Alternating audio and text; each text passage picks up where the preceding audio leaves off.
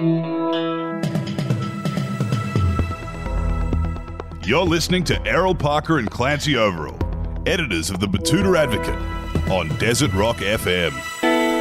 Welcome back to the Batuta Advocate radio show, recording live here in downtown Batuta, Budgie Smuggler Studios in the Old City District. You're joined today by myself, Clancy Overall, editor of the Batuta Advocate, and of course, Errol Parker, editor-at-large. A bit going on in Queensland this week. They've been able to neutralise the cluster, they think, down there in South Brisbane.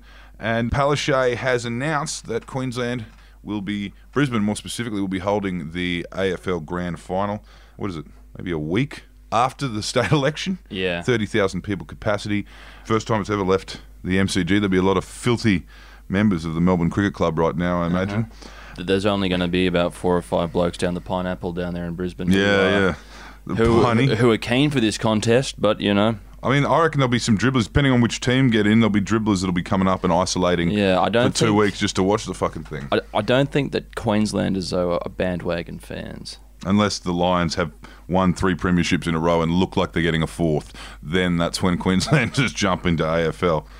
But today we're speaking to a journalist who's been writing a lot about, the cultural differences between the Sunshine State, people from up our way, and of course the Southerners, and the differences in games that we play and our politics, and that is Lech Blaine. Thank you for joining us today. Hey guys, great to be here. It's good to see some, aside from our esteemed organ, some rural Queenslanders flying the flag for journalism, independent journalism in Australia. Mm-hmm. Now, where are you writing at the moment? Writing for The Monthly, who are based out of Melbourne, and owned by a great man, Maury Swartz. So, it's one of the last bastions of independent journalism in Australia. You wrote an article, it was titled The Art of the Class War, about Peter V'landys and how he's managed to provide a blueprint for all Australian sport to get back on this year. With something like that, where you obviously can talk the talk, Lech is a rural Queenslander who knows you obviously know your league. How do you pitch that to a Melbourne newspaper? I pitched it originally, and my editor, Nick Fike, this is after V'landys had done his press conference and said, we're going to get back on.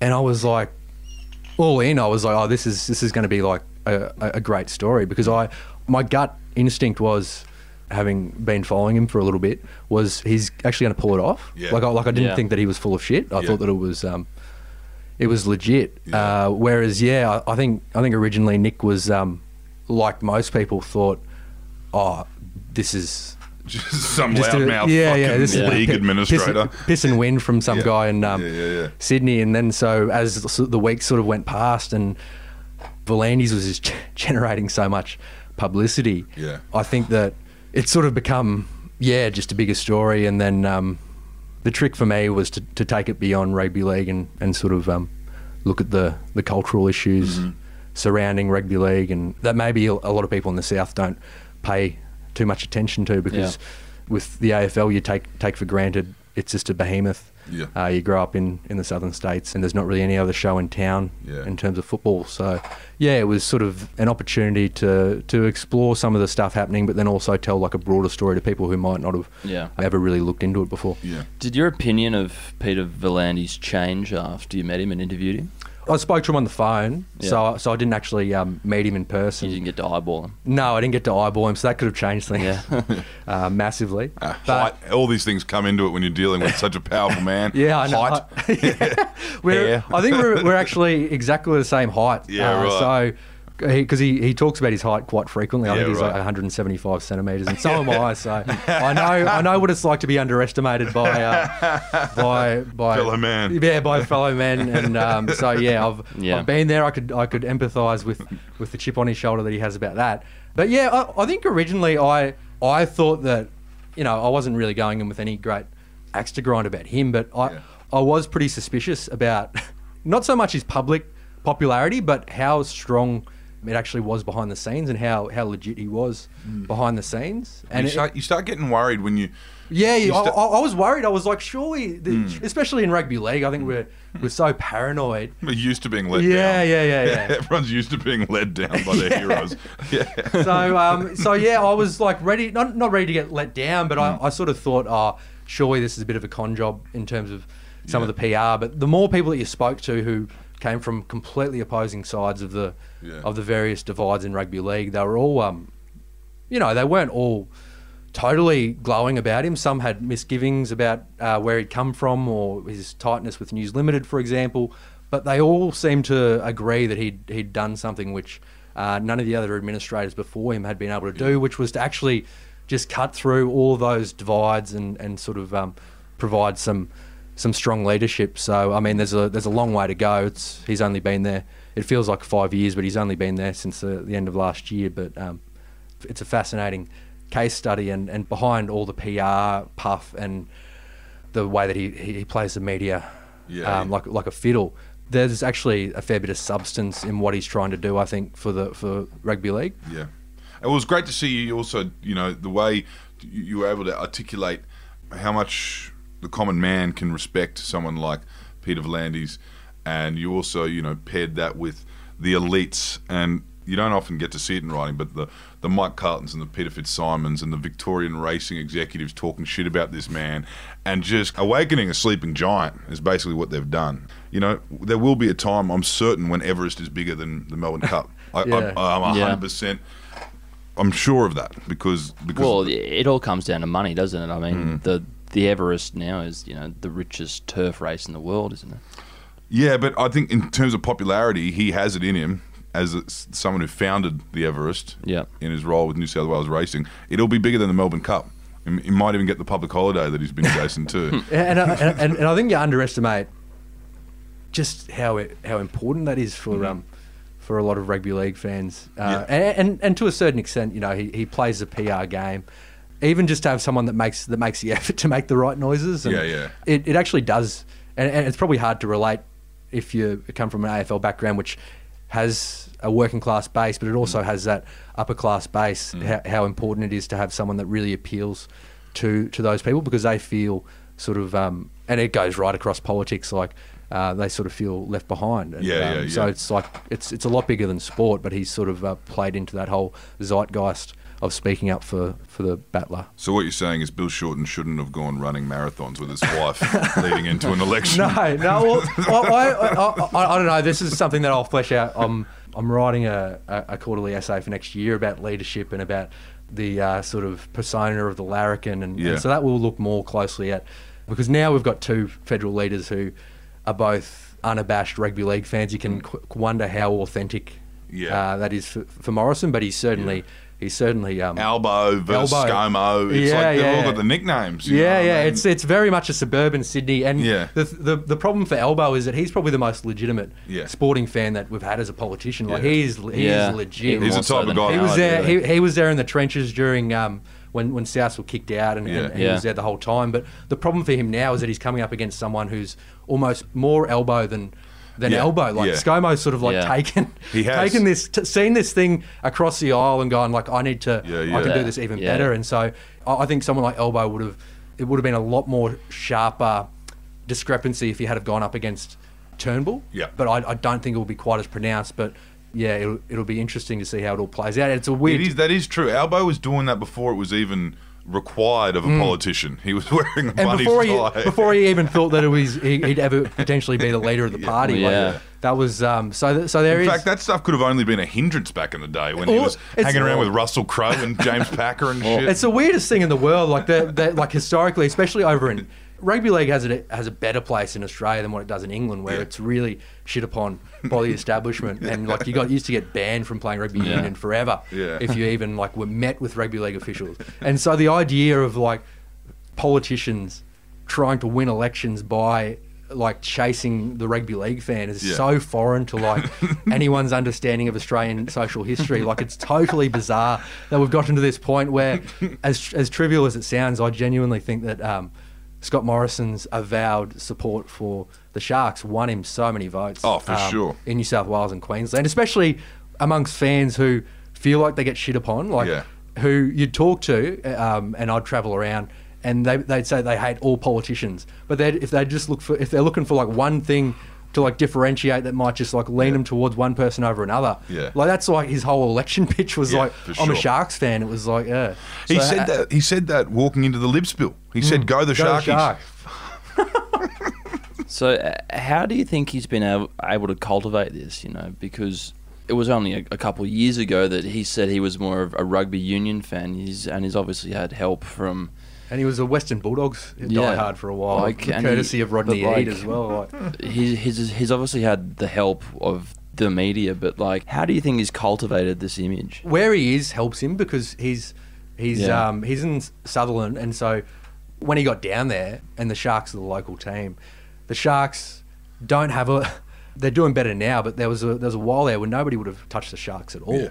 And so they don't have gatekeepers standing around. Like a club like South, if you rocked up and tried to present yourself as the biggest Rabbitohs fan in the world, there'd be a bunch of... Mike Whitney would get you. Yeah. He'd cut you down. George Piggins would be ready to tear strips off you, but and Rusty. But there's more gatekeepers around it, and so it's the same with the big AFL clubs in Melbourne. There's lots of people around. You'll get found out. Who would call you out. But I think the Sharks, because of historically they're one of the newer Sydney teams, they've struggled to attract maybe that popular support. It was probably easier for him to become their number one fan, and they were happy for that to happen. Yeah, St George was always... Howard and those guys kept that all under wraps, and literally the only person that ScoMo would have had to impress was Eddinghausen, and they're both at Hillsong together, so we're laughing. He's straight in he's number one ticket holder now. Yeah, which actually brings us to the next point. You've written a very interesting, albeit confronting article about the Hillsong Church. It was an essay, that came out this week. This is the most recent article you've done. Tell us a little bit about what you went looking for and what you found within the Hillsong Church and within that culture, that growing community in Australia. Yeah, no, it was fascinating, because you hear so much buzz about it, and for me, I come from the heartland of evangelical Christianity in Queensland, which is the Darling Downs. So, but you really... That is a belt, you're right. Yeah, it's from Burnett down to the Darling Downs. Yeah, and I was born in Kingaroy. Yeah, so, right. Really sort of followed it around, but you really don't pay much attention to it when you're there. It's not like I'm not a religious person myself, didn't really know much about it. I'd sort of missed a lot of the media about it, then it was obviously coming up a lot more. And so I guess I wasn't trying to... There's been a fair bit done about Hillsong and about Brian Houston, but I sort of just wanted to experience Hillsong and sort of just filter through that. It wasn't all weird. I rocked up to a congregation just near ANZ, the old ANZ Stadium. Or Funds Arena. No, in Brizzy, out in Mount Gravatt. Nathan. So that's like the heartland. Another belt. In Brizzy. Yeah. And so it was just the most laid back, casual, social event. It felt like you're at I felt like I was at a cricket barbecue, just a massive cricket barbecue, and there was BMX riders doing wheelies, a lot of Islander dance, really friendly dudes, handshakes all round, I honestly felt like I was more at a sporting breakup than a church congregation, and so I just tried to experience and filter that back and just try and give people an idea of what the experience of those congregations are like, and it was just a really weird timing because of everything happening in Australia with the bushfires, and so the bushfires were literally just taking off in New South Wales, and so I got this commentary about the bushfires, and he wasn't waxing lyrically about them, but this is Houston. And it was just interesting, and I certainly wasn't trying to, because that's one thing that you realise is that it's not like one size fits all. You have this idea that anyone who's Pentecostal, they're signing up for this wholesale theological beliefs, but it's not like that. There's a lot of different people there from completely different walks of life who just happen to have this thing in common, and so. But I just thought it was just interesting because Morrison doesn't talk about his Pentecostalism in public, and I just thought that was a interesting way to just weigh up this phenomenon that lots of people have been talking about and sometimes speculating wrongly about, and just weighing it up and telling the story of the summer and just giving people an idea. The words you used, which I found were quite interesting, was almost an apocalyptical positivity.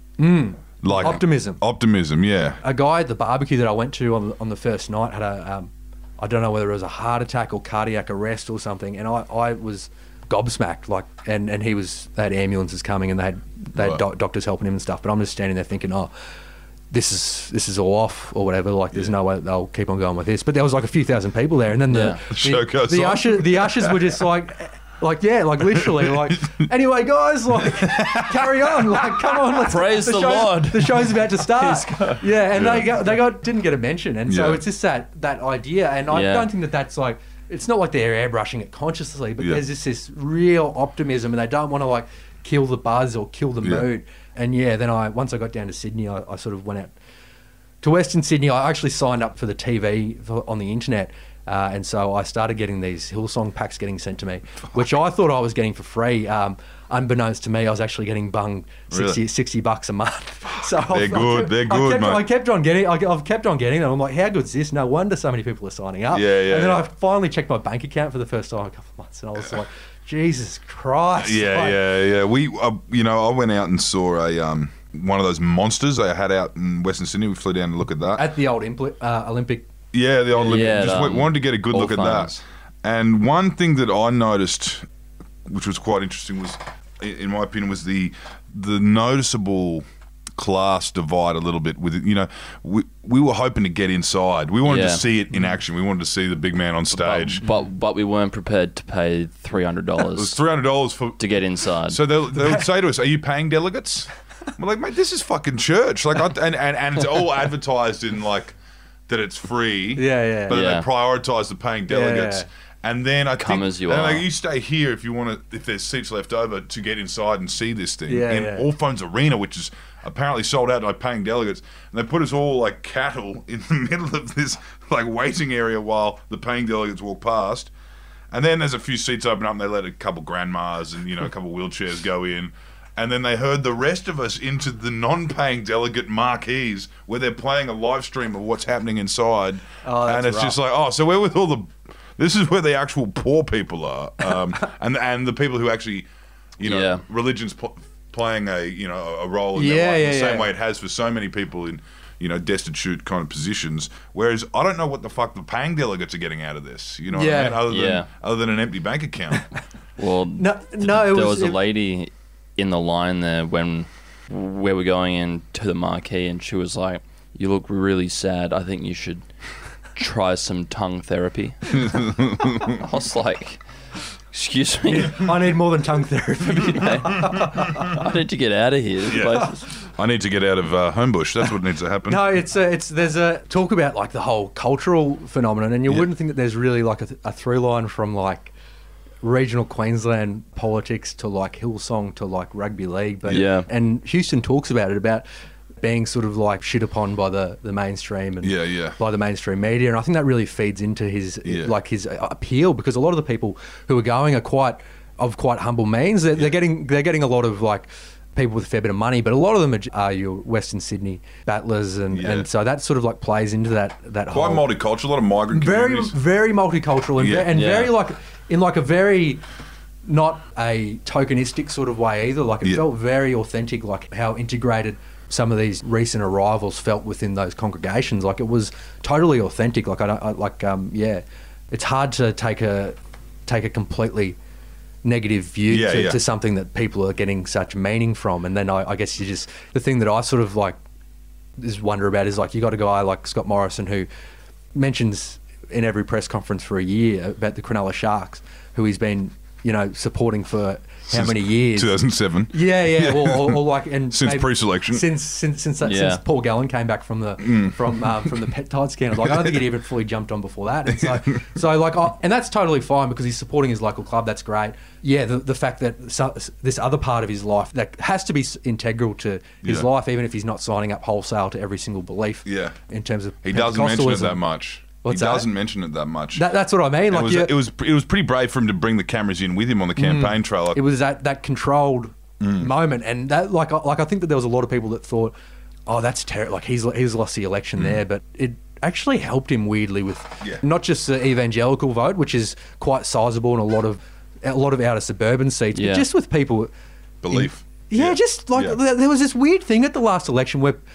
all these people just were so nihilistic about politics and were like, nobody believes in anything. And it was almost, I think that one of the things about his whole persona and the whole larrikin persona, it just created this bit of nostalgia for like like the John Howard nostalgia. Oh yeah, he's a Christian. He loves his sport, and it's like played into that whole the way that Australia used to be. And so he didn't even. It's almost like the nostalgia that you get with like something like Brexit or with Trump, without misplaced nostalgia, without having to go to the same degrees of extremism, maybe. But like it appeals to that sense within people of like, who feel like they're losing control of their lives, or they're losing control of their jobs or their finances. Oh, we can go back to how the way things used to be. And so he really evokes that whole sort of early 80s Bob Hawke, Paul Hogan type. How good. He sounds like that. And so when Hawke kicked the bucket... 2 days before the election, like rest his soul, like great man.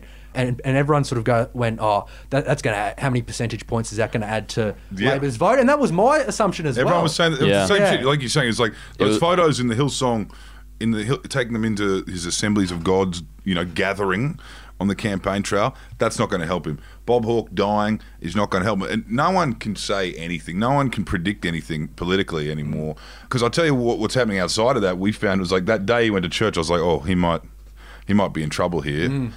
As you said, it was a controlled environment, but he still had his eyes rolled back with his hand in the air. And then we go, well, what did Bill Shorten get up to today? Bill Shorten runs a marathon with his wife saying Chloe Shorten's husband. So that's probably worse in terms of appealing to the base. And then that same day, ScoMo takes the cameras from the Hillsong gathering to the Easter show out at Homebush, and he's eating Dagwood dog. He's eating in every press shot outside of church. He's eating and having a schooner, and then he takes them to the Sharks. I mean, that's you can throw a bit of church in there if you want, but that's going to appeal to much more people. He knows what he's doing, though. Absolutely, absolutely, and that's what I mean. They had it with the 2019 election over in Britain, where they had this idea about this Workington man who was like, it was like by a conservative think tank that they needed. This was like the voter that from the north of England who'd always voted for Labor and was going to switch to vote Tory for the first time in their lives, and it actually ended up happening in some of those seats, and which is this weird thing where you've got leaders who you wouldn't think for a million years would appeal to those people, but what Morrison does by embracing these cultural traditions so without any sort of cultural cringe whatsoever is that he's making people feel good about themselves, and he's making people who sometimes a lot of the time feel bad about themselves feel good about themselves, and that's like a really powerful thing. And he doesn't even need to do anything with policies to achieve it. Like that's why it's almost like, but he got there by accident because like he got lumped with the leadership. He didn't have much time left, and he was like, this is the only option that I have, and it was actually, it worked. And as much as like you don't want to promote some sort of like race to the bottom in terms of like having two leaders who are trying to outbloke each other, like when you've got electorate that's never been more diverse or progressive in a lot of ways, but a lot of those voters who you talk about through regional Queensland and stuff, that's where you're done, where some of the Shortens like the exercise, and I love running as much as any. Like I'm a marathon runner. I run as often as possible, and I actually look quite a lot like Bill Shorten when I'm running. So I empathise with the guy completely, but like you don't want to tell him to like tone it down because that's like it's a healthy thing or whatever. But that's the sort of thing that like that doesn't appeal to people who willingly vote for George Christensen. No. That's like the you talk about like the whole culture war type thing, and it's not a political statement, but it's just reality. Like it's just reality, unfortunately. And I think that Albanese will neutralise that to a large extent. He'll be able to slob it up a bit, you reckon? Yeah, well, he's Albo just tweeting from the couch at home. It's funny, that similar thing kind of in Australia as England, as you're saying, there's these seats flipping in the north. People in towns in England that would have literally killed Margaret Thatcher if she walked through town, in the 80s. All those old mining towns, Billy Elliot, all that that kind of part of the world are all flipping a little bit because they got caught up in this Brexit thing, and it's a cultural conservatism as opposed to massively. And like my old man was from Ipswich. His old man was a blacksmith on the railway, was a trade unionist, vice president of the Queensland Ironworkers Union, and so you have this generational gap where it goes from my grandfather to my dad, who was a small businessman and publican and cab driver, stuck with Labor because he was hardcore because he'd been raised that way. But a lot of the people throughout those areas, they were the ones that actually flipped to One Nation. And it's quite his older brother George, who was like a local absolute rugby league legend in Ipswich. He won the Bulimba Cup, the last time they won the Bulimba Cup, in I think like 66. The Jets? No, this is before the Jets. Yeah. They won the Bulimba Cup. It used to be between Ipswich, Brizzy and Toowoomba. Yeah. And so he was a fullback in the Ipswich team. And so he went out and went into business, did really well for himself out of business, was completely different to Dad. He switched sides and went over to the Liberal side. Yeah. He ran for them in the 93 election, then got knifed at the pre-selection for Oxley before the next election by Pauline Hanson, who subsequently, she still ran on a Liberal ticket. She ran on a Liberal ticket, then eventually had to leave, and that's how One Nation happened. But she almost did what Fraser Anning did to her. Like she got in on the Liberal ticket and then immediately formed One Nation. Yeah. Yeah, so strange cultural thing. Like it's like this. Yeah, the same thing's happening all the way up. You know, those seats, George Christensen, for example, some of those booths in the Whit Sundays were, they were red back in the day. And the Whit Sundays at a state level is the only part of the world where a member of the Communist Party has been elected. Like that was Mackay, that kind of part of the world. They elected a communist. There was a Sydney man that came up with some ideas that they all appreciated. But from there, they've flipped, they've gone to George Christensen. I don't think, this is my question to you is, do you think that everyone mythologises how left, the trade union movement was? Because a lot of people like to think the CFMEU are these secret, gentle giants that love gay people and they love migrant communities and they're very progressive. And it's a massive cultural gap, and I had that massively between me and my old man, who was like old school Labor, and so he was like a president of a branch up in Toowoomba that was ETU. They were really left wing. They campaigned against privatisation, but culturally, electricians, weren't they? And like so your ergon workers and that sort of thing. And they were pretty noisy under Joe, weren't they? And they were noisy under Bligh. They ended up switching on her, so and campaigning against her. So that was a culture. They were still culturally quite conservative, but they were left wing economically. Yeah. And so I had numerous arguments with my old man, and who was, wasn't completely out there, but like his highest priority was looking after the rights of the workers, increasing pensions, that sort of stuff. Whereas like I was a teenager. Vote yes, Dad. Yeah, like I was coming through, this is Cronulla Right sort of time. Yeah, right. Last years of the Howard government, and my priorities are like climate change, gay rights, reconciliation. And so the economics for me, because we were still lived pretty humbly when I was a young kid, but by the time I was a teenager, I was going to a private school. So I've got like a completely different, I'm reading books and I've got the internet at my fingertips. So I've got like a completely different world at my fingertips than what my old man did. Dead Poet Society. That sort of thing. I was working in the summer of the Cronulla riots. I was working in the Bottle at the Burnborough Tavern out in Oakey, which is Ellen Jones's old hometown. And so I've basically got a hole in the ground now, isn't it? Because of the mine. But I actually had just got my eyebrows shaved off at a party, the first party that I went to. So I was serving these abattoir workers who were coming off with the, fuck off, we're full type stickers on the car. They got Ellen Jones pumping in and they're just giving me absolute gobfuls. And I've got like novels on David Malouf novels on the counter and stuff. And so they were just absolutely giving it. I had the bell jar on the counter one day, and this old farmer was just I won't repeat what he said, but like it was this real cultural. Yeah. And those were the Labor voters back then too. They got Kevin in. Yeah. And so it was just this weird, like this whole thing, and then that was an eye opener for me in terms of like in terms of that, like when you are on somewhere like the Darling Downs, where I think it was like 2 years after that there was like a murder connected to the KKK, and so. Which is pretty out there and like random. I'm not saying that sort of stuff's like happening every week or anything, but like the teacher who helped, who was an accomplice to the teen who shot his brother, was the father of a kid who went to my school, my Catholic school in Toowoomba. And so it sort of did feel like the Deep South in a way. Yeah. A lot of Saffers moving to Toowoomba too, aren't there? Yeah, massively. And in those years, it felt like something.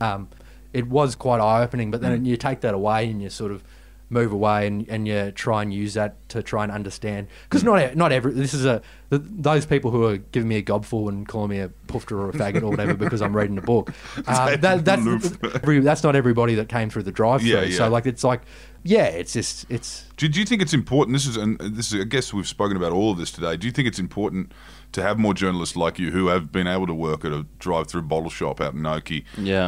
is that important? That is important, surely. And there's not much of that coming through the ranks. I don't know. Like there's you and Rick Morton. Yeah, Rick Morton. He's from way out. Yeah. He's from out here. He's way out, and then he moved. Once he moved in, he was in the God's Country as well, which is like a Ramboona and stuff. So beautiful Ramboona. I mean, I didn't study journalism, so I don't really know. You don't know the pathway. I don't know the pathway. Well, I don't know who's coming through. Like everyone in journalism knows that going to university to study journalism is a scam.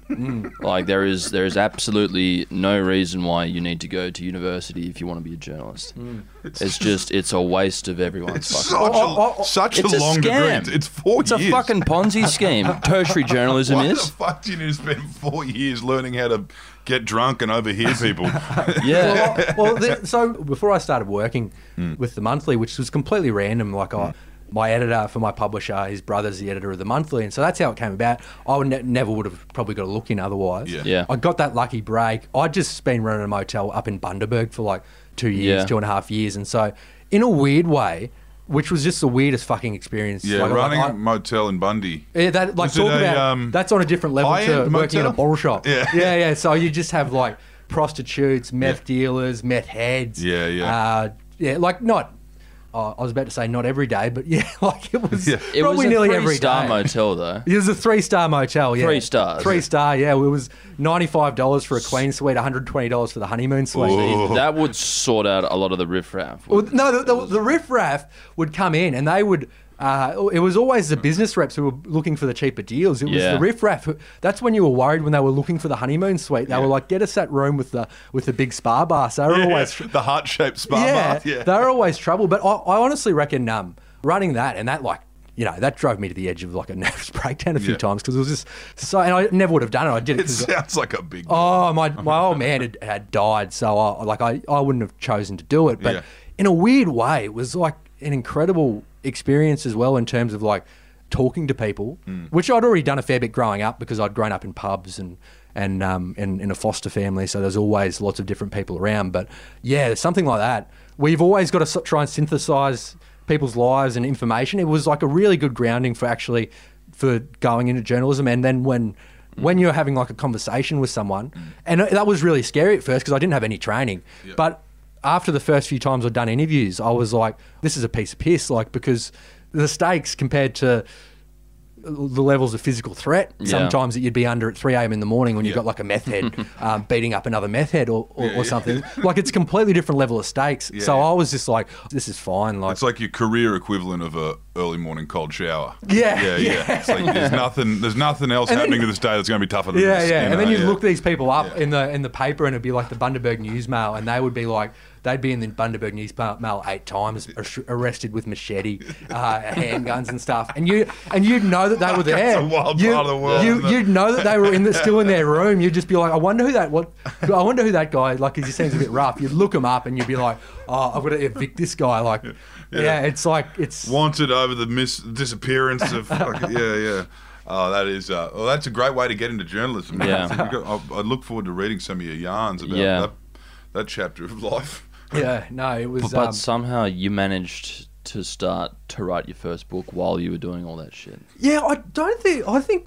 Because I'd been studying in Brizzy, and I'd actually just started studying creative writing, which I'd never done. But was this at Creative Industries, UTS? No, it was at UQ. Yeah, right. So I'd never done it before, and I did a year of it.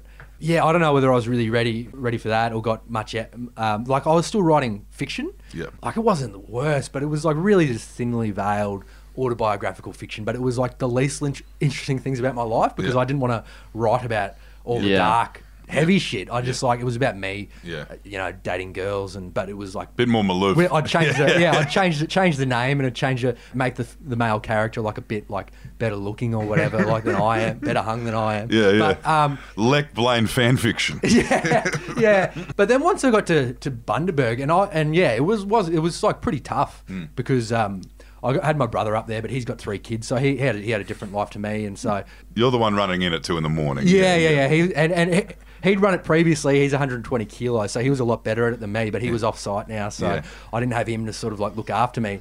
And so there was just a lot of times where I had like a lot of even with all the work, you get a lot of downtime still, and so it was just, I think, out of like pure like loneliness and like frustration, I was just like started throwing out some of like the hardest, darkest shit that I'd been through, and writing about it in a way that wasn't I wasn't trying to sort of like stylize it too much or change anything around. I was just like, let's just get this out. And that once I did that, I realized that like I'd just been wasting my time trying to write about anything else, because the experiences were way more relatable to not just your creatively minded people, but your everyday people who might not pick up a book otherwise. And that's the sort of like I wanted to connect beyond just like a literary audience. You've got your book was due to come out later this year, but COVID's obviously bumped a lot of things around.